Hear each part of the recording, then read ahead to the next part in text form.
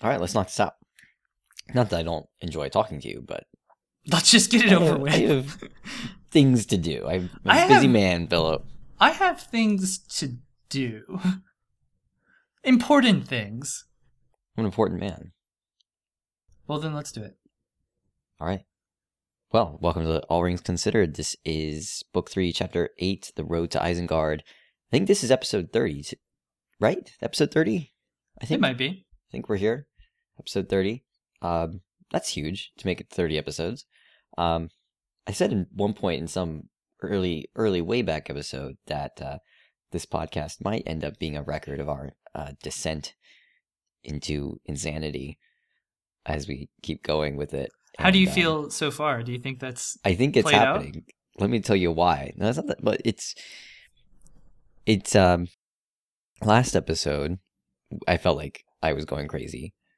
And by the end of it, I'm pretty sure I said that the next chapter we were covering was The Voice of Saruman, which it is very much not. We have like 2 chapters to go before we get there. I don't know why I said that.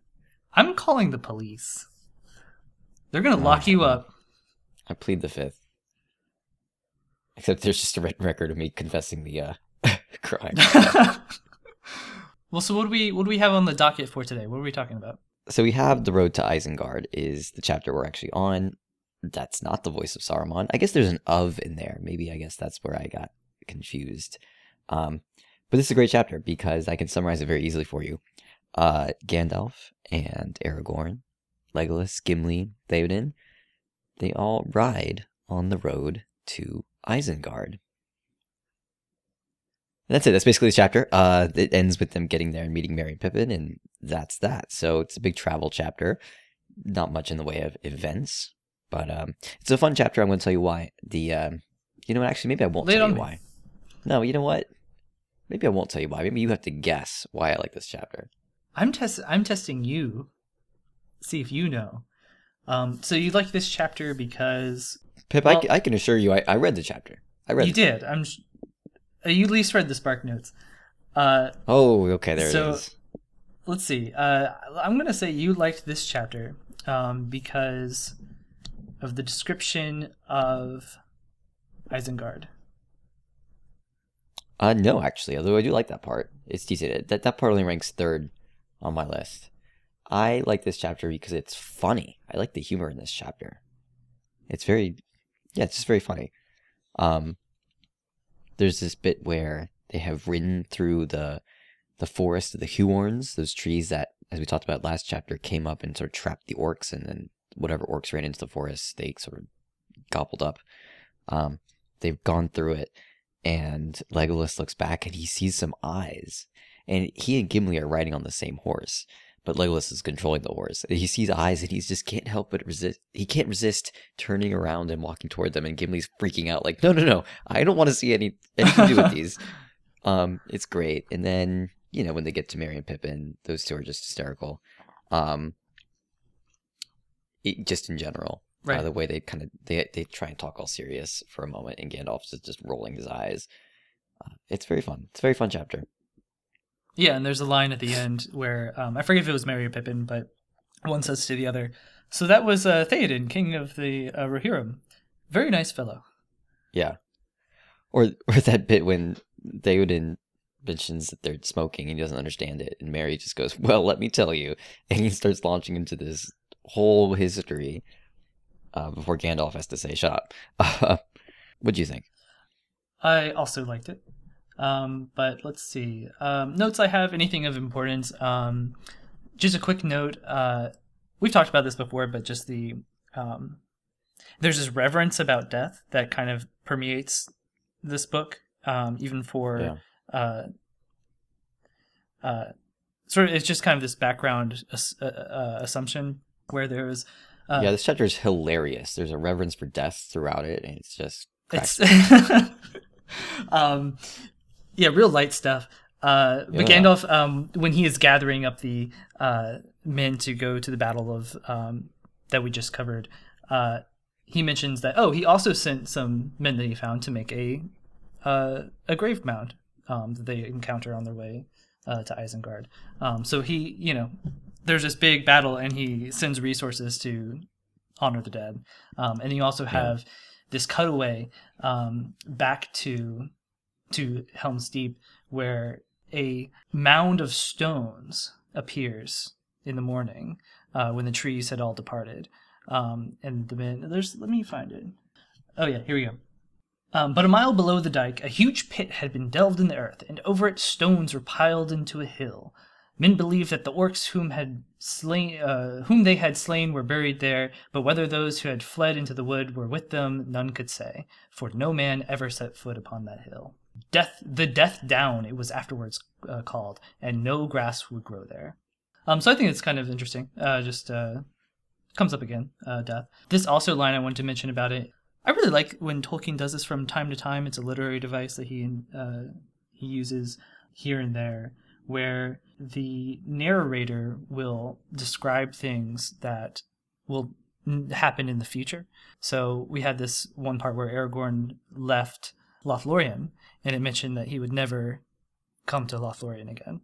And so this transition about talking about the future in an omniscient way that I think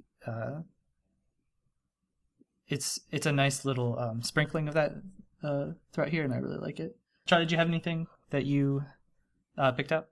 A couple little things. I really enjoy Gimli's description of the glittering caves underneath Helm's Deep. Mm-hmm. Just gorgeous descriptions here. Let me read a little bit of them to you. Let's see, the parts I like. He calls them immeasurable halls filled with an everlasting music of water that tinkles into pools as fair as Kelidzarum in the starlight. I really like that. He keeps going. He has a half a page of description. There's spears, banners, pinnacles of suspended palaces. Still lakes mirror them. A glimmering world looks up from dark pools covered with clear glass. Cities, such as the mind of Durin could scarce have imagined in his sleep, stretch on through avenues and pillared courts, on into the dark recesses where no light can come, and plink, a silver drop falls, and the round wrinkles in the glass make all the towers bend and waver like weeds and corals in a grotto of the sea. That's a beautiful description of sort of caves and the idea of stalactites, stalagmites, and comparing them to a city, and just the imagery of water falling, in the caves. It's great. Yeah, I'm always impressed. And it's actually strange. I'm always surprised too. Whenever I read this book, there's a masterful way of just describing so many locations that seem so beautiful that are all so different. Mm-hmm. Like there's just a very unique feeling to every one of these like wondrous locations that are being described that you would write down as like, oh yeah, we talked before about our, like if we were to hike through Middle Earth, where would we want to go? Or our destinations? And the list just gets very long. Yeah, this is definitely on that list for sure. It's interesting that we actually don't go there in the narrative. Like we only get Gimli's description of it. Did you ever notice that? Yeah, that's true. Actually, it could be horrible, and this is just Gimli's. Yeah, maybe Gimli's pitch crazy. For it, right? He did just get hit on the head by an orc. He says so. He has a bandage. It says, and he's had to sustain the head wound. So Yeah, you never know. But I do think there's something to be said here. We get again in this chapter a good reminder of the power of story and the idea that stories and myths have some kind of truth to them, and that even our daily lives are stories, and that there's not really such a division as we like to think. And then we get the glittering caves only through a story. We don't actually go there. Maybe Gimli's wrong, but in the end, he has to be right. Like his story is true. It's whatever he saw. I mean, it's some kind of reflection of his own reality, and it's just as impactful and meaningful to him as anything else. So it is impactful on the reader as anything else. So yeah. I actually let me do a little jam session with you here. I hadn't actually thought about that, but it actually has a huge impact for the story of the cave. Has an impact on Gimli and Legolas's mindset too, because they have this agreement that in the future they're going to go visit places together, and it's sort of this story that they're telling about when they're done with this conflict, even though both of them have some sense of this conflict not ending well. Like there's this sort of like after this is over, but maybe I could totally see something like that being taken from a war story that Tolkien himself Mm. involved. Yeah. I've seen representations of people in battles doing something like that, saying, "Oh, after this is over, Yeah. you know." It'd be worth looking into. It's been a long time since I've read some of these books, but I know it'd be worth looking into. I know Humphrey Carpenter's written a Tolkien biography. I know somebody, I forget who, has written a Tolkien and the Great War book, talking about a service there. It could something to maybe go into those sources and take a look for. It's cool too that there's this running theme in this chapter of characters thinking about what's going to happen after the war. Did you notice that too? I didn't We notice have that. Gimli, Legolas. We have Theoden talks about it Hmm. as well. In my favorite section here, in my favorite exchange, after he's just met the Ents, he talks about how they sing about the Ents in songs, and he says, "And now the songs have come down among us out of strange places and walk visible under the sun." Good parallel line there to when Aragorn and Éomer met, and Éomer compares the hobbits Oh to, yeah. like, do we walk in mists or in the broad daylight? Theoden also says something about how, for however the fortune of war shall go, may it not so end that much that was fair and wonderful shall pass forever out of Middle-earth? "It may," said Gandalf. "The evil of Sauron cannot be wholly cured, nor made as if it had not been, but to such days we are doomed." So, for Theoden, he's actually thinking about, well, what are we going to lose? Legolas and Gimli are thinking about the happy result of the war, Mhm. something they could do after. And Theoden's sort of thinking about what's going to be gone forever. And Gandalf doesn't comfort him by saying, "Oh, it might work out." He says, "Yeah, we probably will lose something. Not probably." He says, "We will." He does say the evil Sauron cannot be made as if it had not been. Right. We talked about too that in that chapter of The King of the Golden Hall, that Theoden and the Rohirrim have that attitude throughout of a world that's inherently going to be changed, and things are declining and dying, and just have to, and that's just the deal. Right. Let's see. Other notes I had. I just had a short note about, some imagery of, or rather symbolism of Isengard cutting off the river. I mean, just to point it out. Yeah. Water watch. It's Water Watch. You thought it was gone, but no, I did. It was just dammed up. But I think there is maybe I took it a little bit as Saruman trying to. I mean, I think there's this idea of stopping the natural order. That's interlinked with Saruman, and part of the natural order being the flow of time. I think you often see villains who try to escape death, just across all media, where villains say, I will go against the natural order of things. I will not die. Mm-hmm. I think there's something there about that. Certainly, water represents life in a lot of contexts. Saruman using it for his own purposes.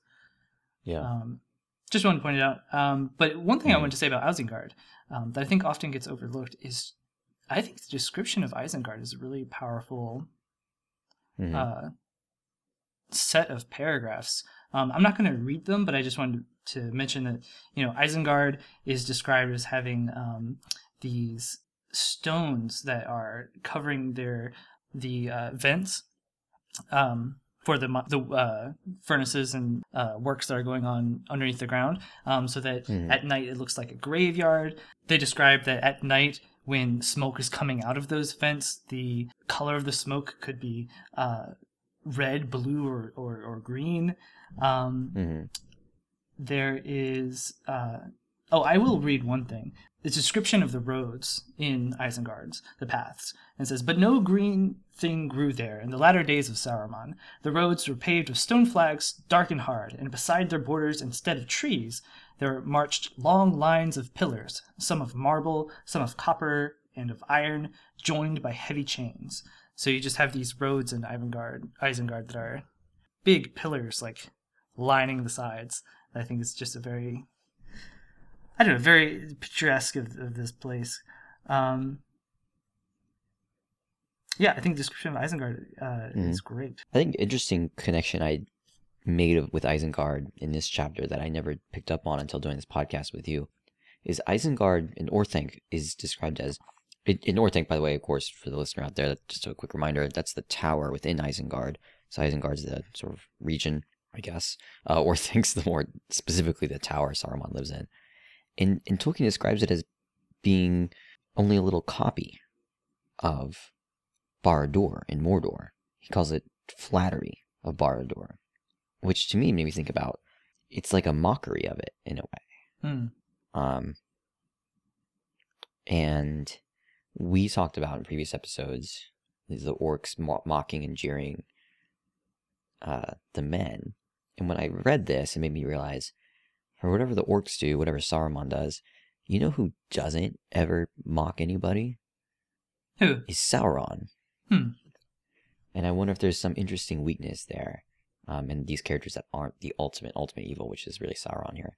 Not to say that Sauron doesn't have some flaws. We've talked about in one chapter, we've already seen Gandalf say Sauron has blind spots, and he can only assume that people would do what he would do in the situations, and so he struggles to understand like selfless sacrifice and stuff. Yeah, but actually, he doesn't mock anybody. I think you're onto something. His most loyal lieutenants don't either. You know, I don't think the Witch King. Actually, I'm gonna take that back. The Witch King, we are going to see him kind of mock Gandalf in a couple books from now. But so rewind that. But we never hear of it. That's a trait of Sauron, but only of all these underlings of his. Yeah, you know, and specifically the paragraph you're mentioning, or saying it's Sauron's Orthanc is a little copy, child's model, or slave's flattery of Barad-dûr, which suffered Barad-dûr, the Dark Tower, which suffered no rival and laughed at flattery, biding its time, secure in its pride and immeasurable strength. So I think you're onto something about the pride of Sauron. But it's like he's secure in his pride. Right. Like, I think mockery implies there's something, you're insecure. Saruman in some ways insecure. He doesn't intend to mock Barad-dûr with what he's done here at Isengard, but his own insecurity kind of makes it that way. Right. Sauron himself is secure in his pride. He's proud and he doesn't need to mock anybody to get there, or imitate anybody, or whatever. I'm not yet sure if there's a greater meaning to that we can draw out, but it's worth thinking about. If nothing else, it makes him more threatened. Yeah, we should just keep an eye on it as we get through. Yeah. I think that's all I had. Do you have a favorite line? Yeah, it was the line I read earlier. I'll just say it again. When Theoden says, "And now the songs have come down among us out of strange places and walk visible under the sun." Excellent. My line comes from, it's a prose line, not a thematic line this time. It comes out of when the riders are approaching Isengard. Mm-hmm. But out of the deep shadow of the dale rose a vast spire of smoke and vapor. As it mounted, it caught the rays of the sinking moon and spread in shimmering billows, black and silver, over the starry sky. So, sounds pretty. Yeah. I like it. Beautiful. Chapter title is just 5 out of 10. It's just descriptive. Road to Isengard, nothing special happening here. I feel like we're just getting a lot of those. Maybe we need to stop ranking them and assume it's a 5 out of 10 until I say otherwise. 5 out of 10 is average. That seems good. Yeah. Yep. So if it's significantly less or more, that's when we'll talk about it. Sounds good to me. All right. So next episode we have chapter 9, Flotsam and Jetsam, and only then after that chapter will we have the voice of Saruman. So just throwing that out there. All right. See you next time.